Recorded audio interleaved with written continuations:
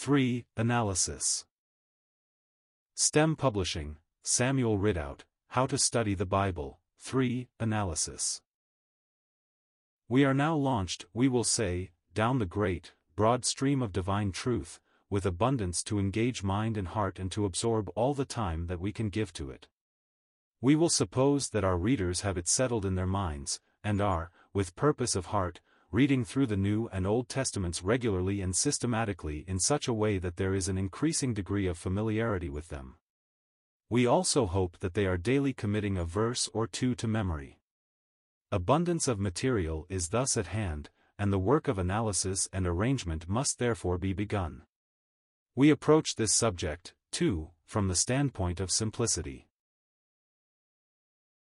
First of all, analysis will require more minute and careful study, much more attention to details, and therefore more time than the ordinary careful reading of which we have already spoken. It can very profitably be connected with memorizing. Let us suppose, for instance, that we have begun to memorize Ephesians. Now is the time to endeavor to thoroughly analyze the epistle. For instance, we have learned the first verse and can repeat it without an error. We now take up each phrase and word and seek to get its meaning and relation to the rest of the sentence. Paul, the one who was once a bitter enemy, who when converted had the revelation of Christ in glory and the intimation of his people's identification with himself, why persecutest thou me, which forms the theme of this epistle. Much else, of course, is at once suggested by the name.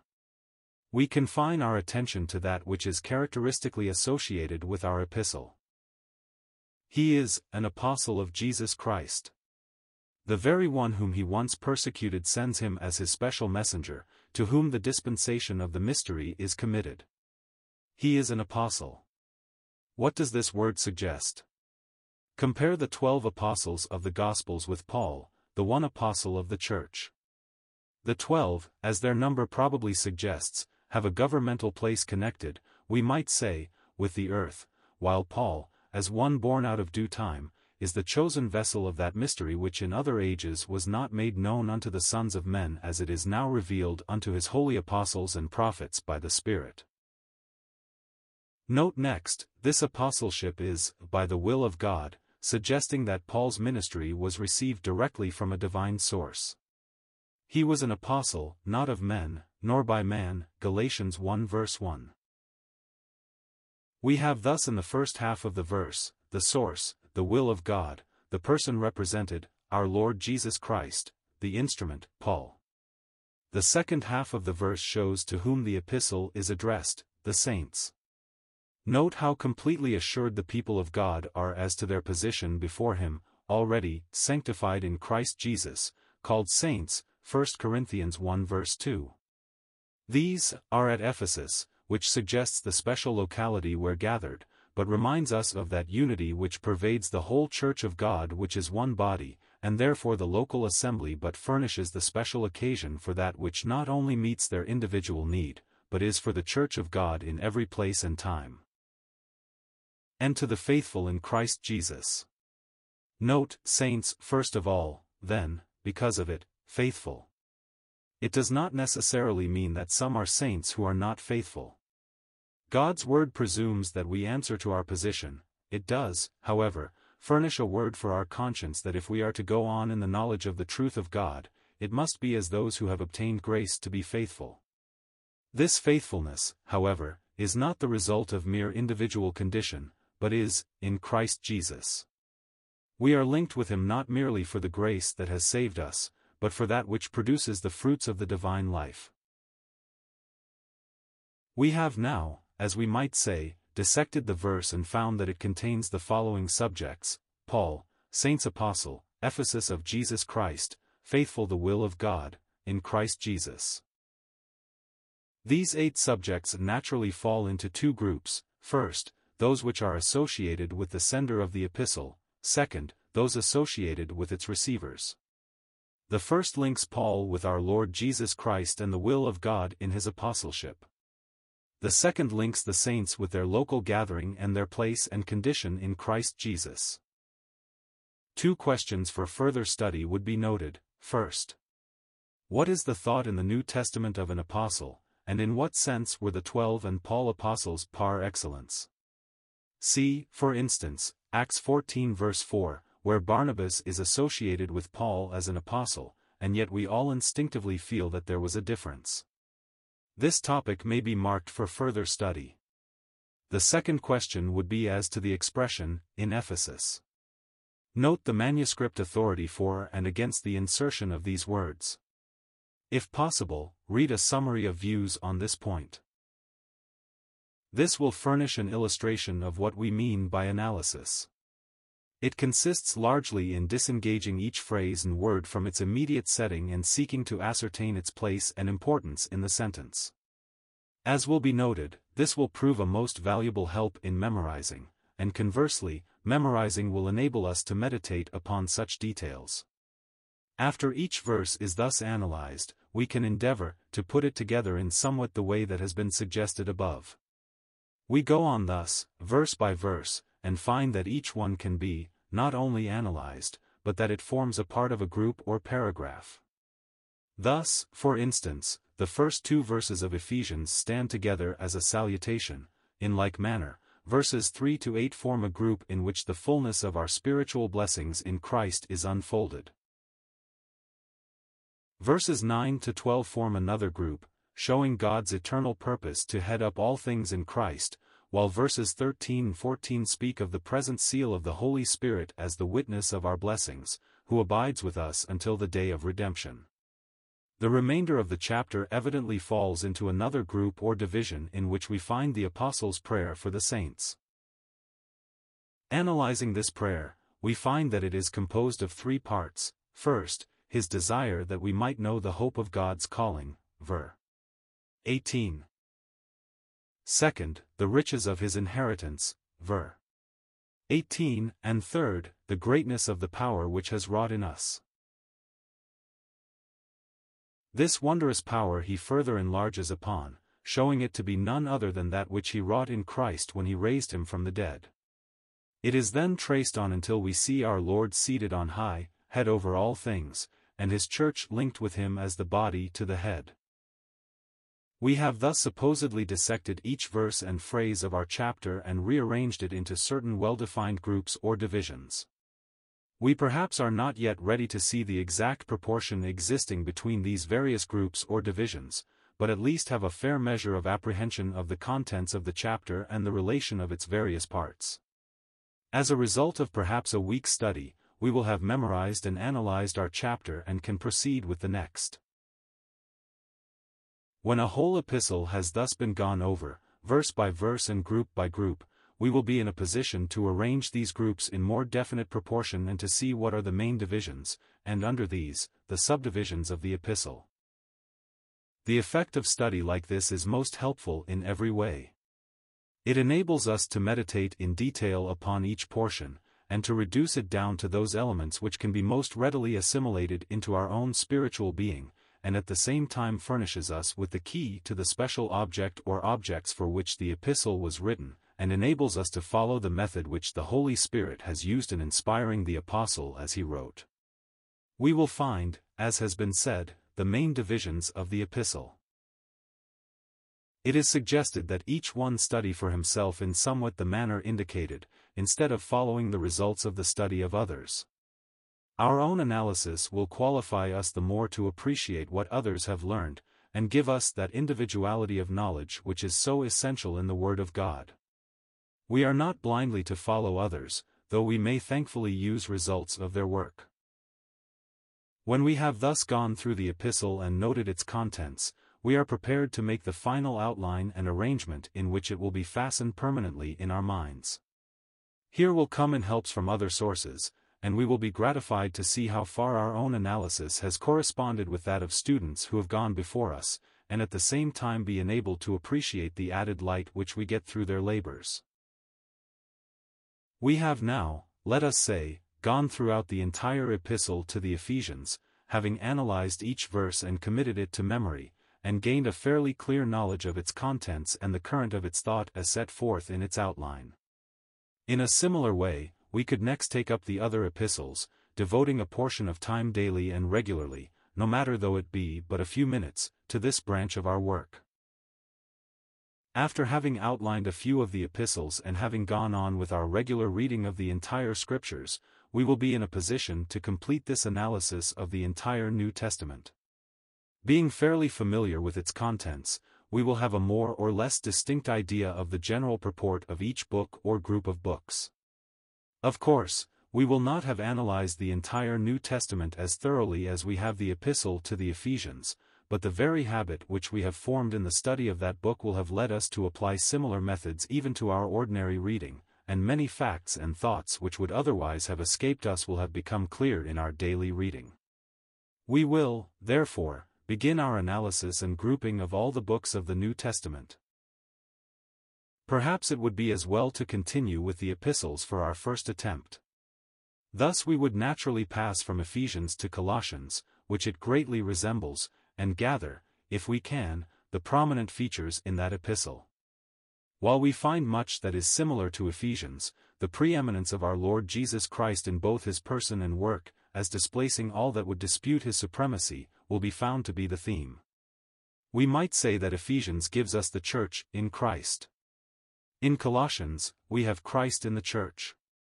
Thus, in Ephesians, we are seen as linked to him by the Holy Spirit as well as quickened and raised with him and seated in him in the heavenly places.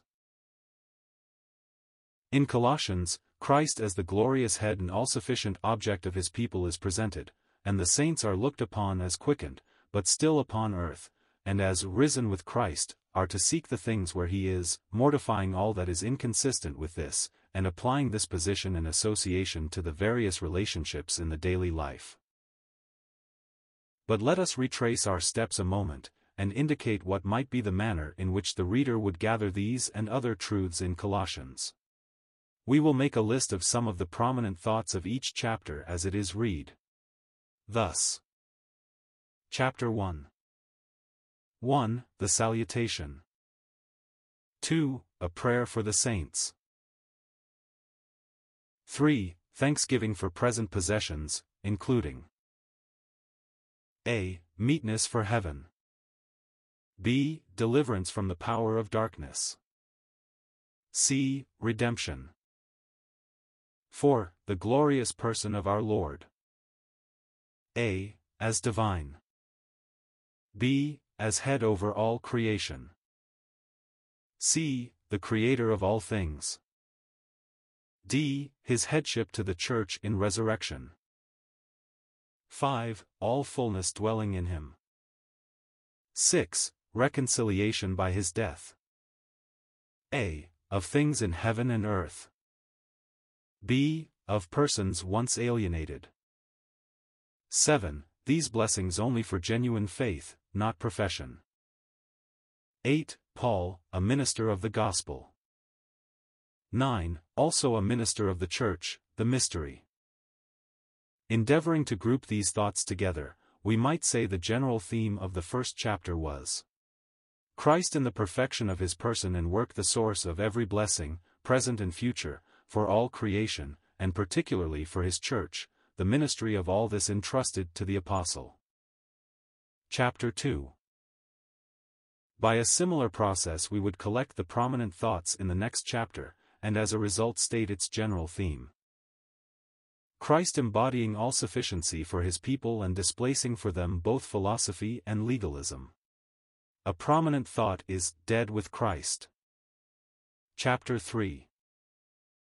Risen with Christ is the theme here, and the walk of the new man, the old having been laid aside with his deeds.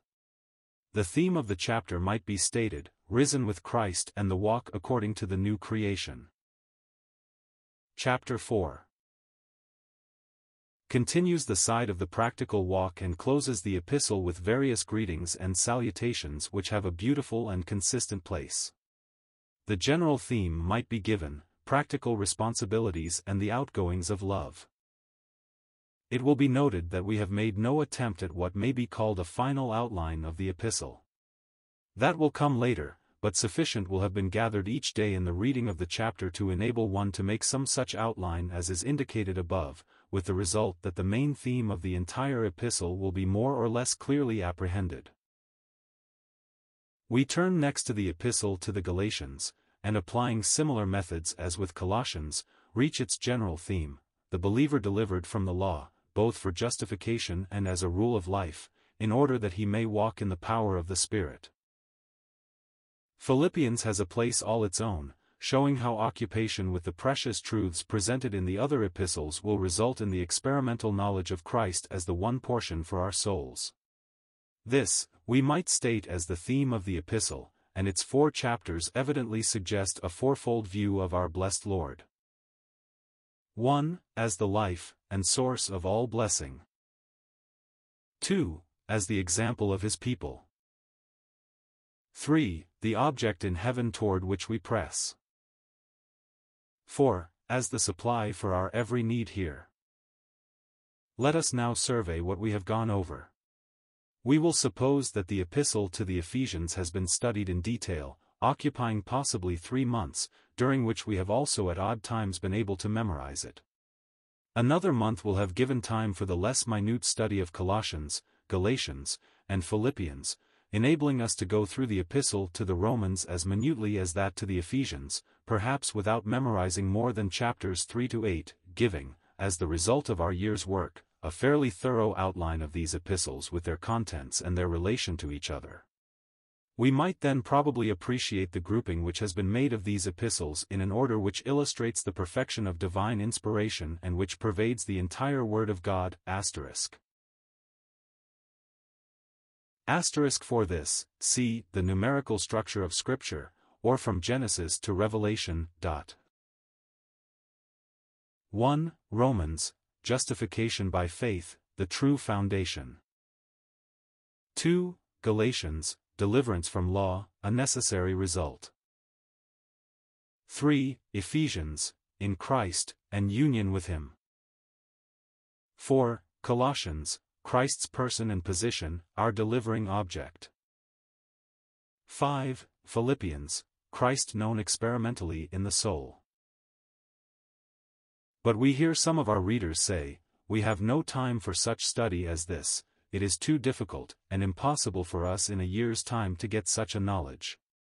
Life is too busy, the days are too short. There is no use of our ever attempting anything like this." But, courage! Do not dwell upon the difficulties. Begin today with 10 minutes of your time, even if the results are so small that you cannot see them, and go on regularly, devoting that much time daily and systematically. If you have not been able to accomplish in the year what we have outlined, possibly you have done but a third as much, and surely if at the end of 3 years, we have gathered for ourselves from these great epistles their meaning to a certain extent, our work has not been in vain. The trouble with many is that after they have left school, and probably even when there, they have never accustomed themselves to habits of systematic work. The outcome of such a study as we have indicated would be most beneficial in securing more system and better results throughout the entire day. When once a mastering purpose has taken possession of the heart, even though we may not be able to give very much time to it, we will be jealous of everything which will encroach upon that time. Occupation with needless things, frittering of time away in reading trashy literature, or unprofitable conversation, will be eliminated, not from a legal sense of duty merely, but rather in the spirit of Nehemiah, "I am doing a great work, and I cannot come down." We leave, however, this part of our subject to further pursue that which is now before us, the analysis of Scripture. Our reason for taking up Paul's epistles first is that these form, we might say, the center of doctrinal truth about which all other truth is grouped. It is understood that during this time, whether 1 or 3 years in which we have been making our outline of this group of Paul's epistles, we have also been reading steadily 1 or more chapters daily of the entire Bible. We will find also that our facility for catching the thought of a verse or chapter has greatly increased, and we are able to write down concisely what we are learning. We will, therefore, be able to continue our work of analysis and grouping, taking in, next, the entire New Testament, in which we will find certain clearly marked groups of books. Thus, the 4 Gospels stand by themselves as presenting to us the life of all lives, the person of our beloved Lord.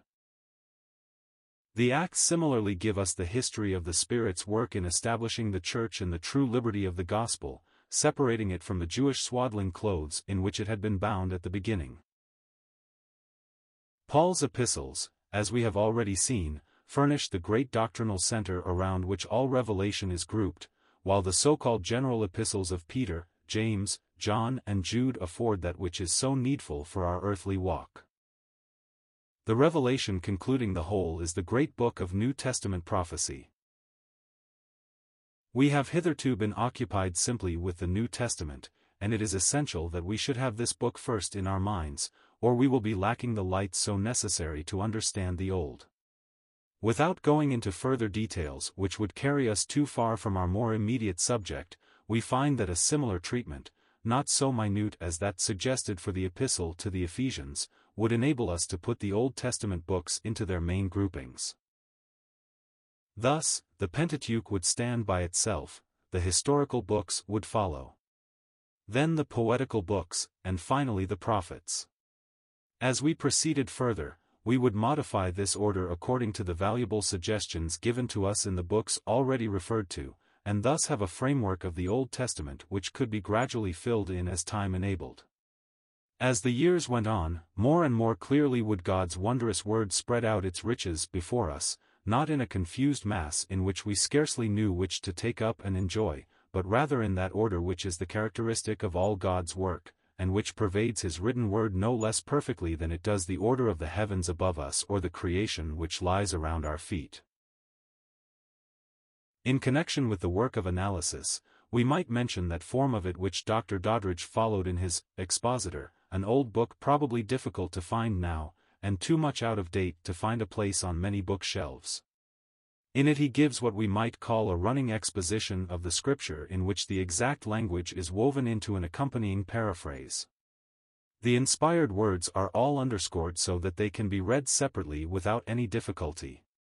We will attempt a brief illustration of this method, with the suggestion that possibly some of our readers might devote a special notebook to this kind of work, a few minutes out of those devoted to analysis being given to it. Colossians 1 verses 1-2.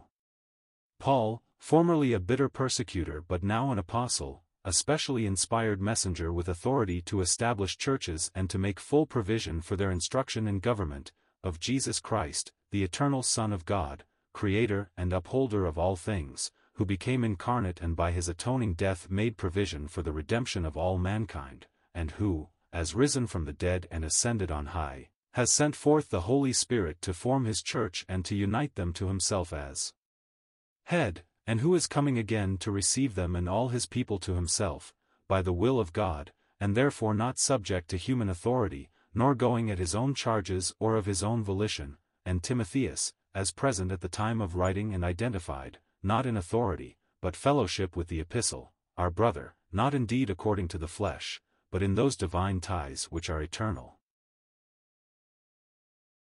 To the saints, not indeed such by nature or attainment, nor yet that the flesh, the old nature, does not still remain in them, but, sanctified in Christ Jesus, sanctified, justified in the name of our Lord Jesus and by the Spirit of our God, sanctified too by the blood of Christ, thus, set apart to God, both by the work of the Spirit in them and the work of Christ for them, whose walk too will in greater or less degree show the fruit of this life, and faithful brethren, believing not merely with the mind, but with the heart, and therefore loyal brethren, members of the one family of God, and more specifically of the church of firstborn ones whose names are written in heaven, in Christ, partakers of His life, by the Holy Spirit born again and eternally united to their living head in heaven by the baptism of the Spirit, which are at Colossus.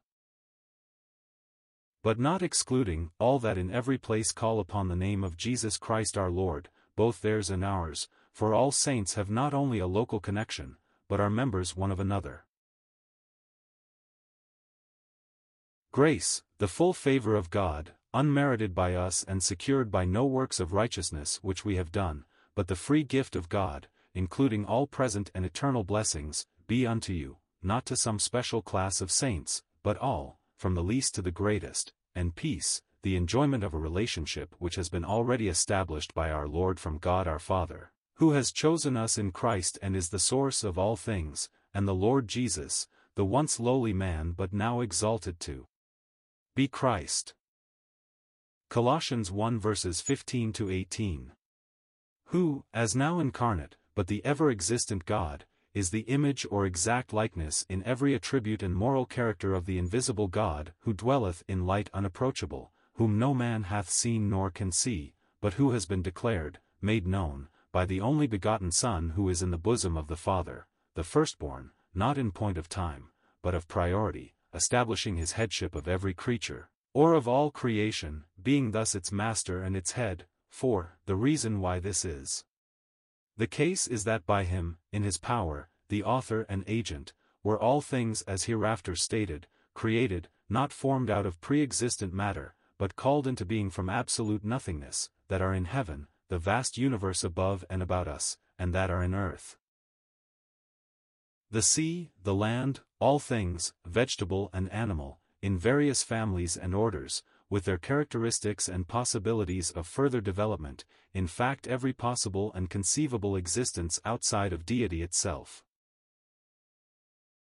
Visible, the material creation, and invisible, the world of spirit, whether they be thrones, highest official dignitaries, or dominions, rulers over parts of God's vast universe, or principalities, lesser authorities, or powers, every angelic being exulting in strength, fallen and unfallen, though all as created by him were unfallen, intelligent, responsible, superhuman, immortal spirits. All things as thus characterized, without a single exception were created by him, who thus proves himself to be absolute deity, one with the Father, in essence, power and glory, and for him as the expression of his attributes of power, wisdom, skill, of his divine mind with its infinite and glorious conceptions, that vast plan in which his entire universe is to set forth his glories, and those more blessed ones of righteousness, holiness, goodness and love, and he is before all things. Nothing can compare with him in importance, no subject can engage our thoughts equal with himself. He rises above all the affairs of this world and of the universe, even as he existed before them, so now he is infinitely superior to them. And by him, by his wisdom, and the power of that word which called all things out of nothing into being, not by anything inherent in themselves, all things consist, are held fast together, the stars in their immeasurable orbits above us, the tiny drops of water that sparkle upon a blade of grass, all are held fast by the same omnipotent power of the eternal Son of God, and he is the head, supreme master and sovereign Lord, not only in an administrative way, but vitally the controlling power of the body, composed of all believers since Pentecost, being united to him by the baptism and the indwelling of the Holy Spirit, no longer a Jewish nation or an earthly people, but me church, the truth as to which forms the mystery spoken of in this epistle, and made known by special revelation to Paul, who is the beginning, the author and head of the new creation which rests not upon fallen man, but upon the Son of God incarnate, who is the firstborn from the dead. Victorious over that death and judgment under which his people lay, he the firstfruits and the forerunner of all his redeemed. That in all things, in every department of existence, wherever the thought can reach or wherever the Spirit of God can lead to still higher and ever higher conceptions of the breadth and length, the depth and height of those domains which have no boundaries, to all, with every family in heaven and earth, angelic, human, infernal, he might have the preeminence, head over all things, Lord of all, to whom yet every knee shall bow and every tongue confess that Jesus Christ is Lord, to the glory of God the Father. These illustrations will suffice to open up a boundless field of activity. We might study greater conciseness, so far as is consistent with including every thought which occurs to us, as suggested by the word or phrase, and endeavor to weave all together, so that it can be read smoothly.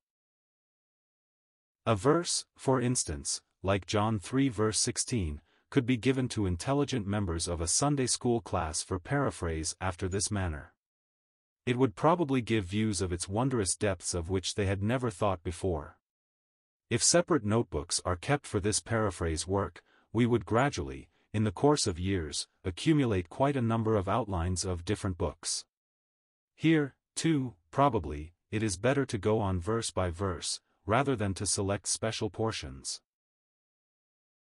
While we are upon this part of the subject, the writer has found it quite interesting to have a notebook as a companion in his daily reading, in which each chapter as it was read was roughly outlined under headings somewhat after the manner of the headings to the chapters in our Bibles, only more fully and with reference to dispensational accuracy. Thus, Matthew 3 as it is read in the course might be divided up somewhat as follows. The preaching of repentance by John the Baptist, ver. 1, 2, in fulfillment of prophecy, ver. 3, John described, ver. 4, the effect of his preaching, ver. 5, 6, his warning to the Pharisees and Sadducees, ver. 7-9, judgment upon unfruitfulness, ver. 10, the coming of our Lord predicted, ver. 11, 12, the baptism of Christ, ver. 13-15, the descent of the Holy Spirit, ver. 16, 17.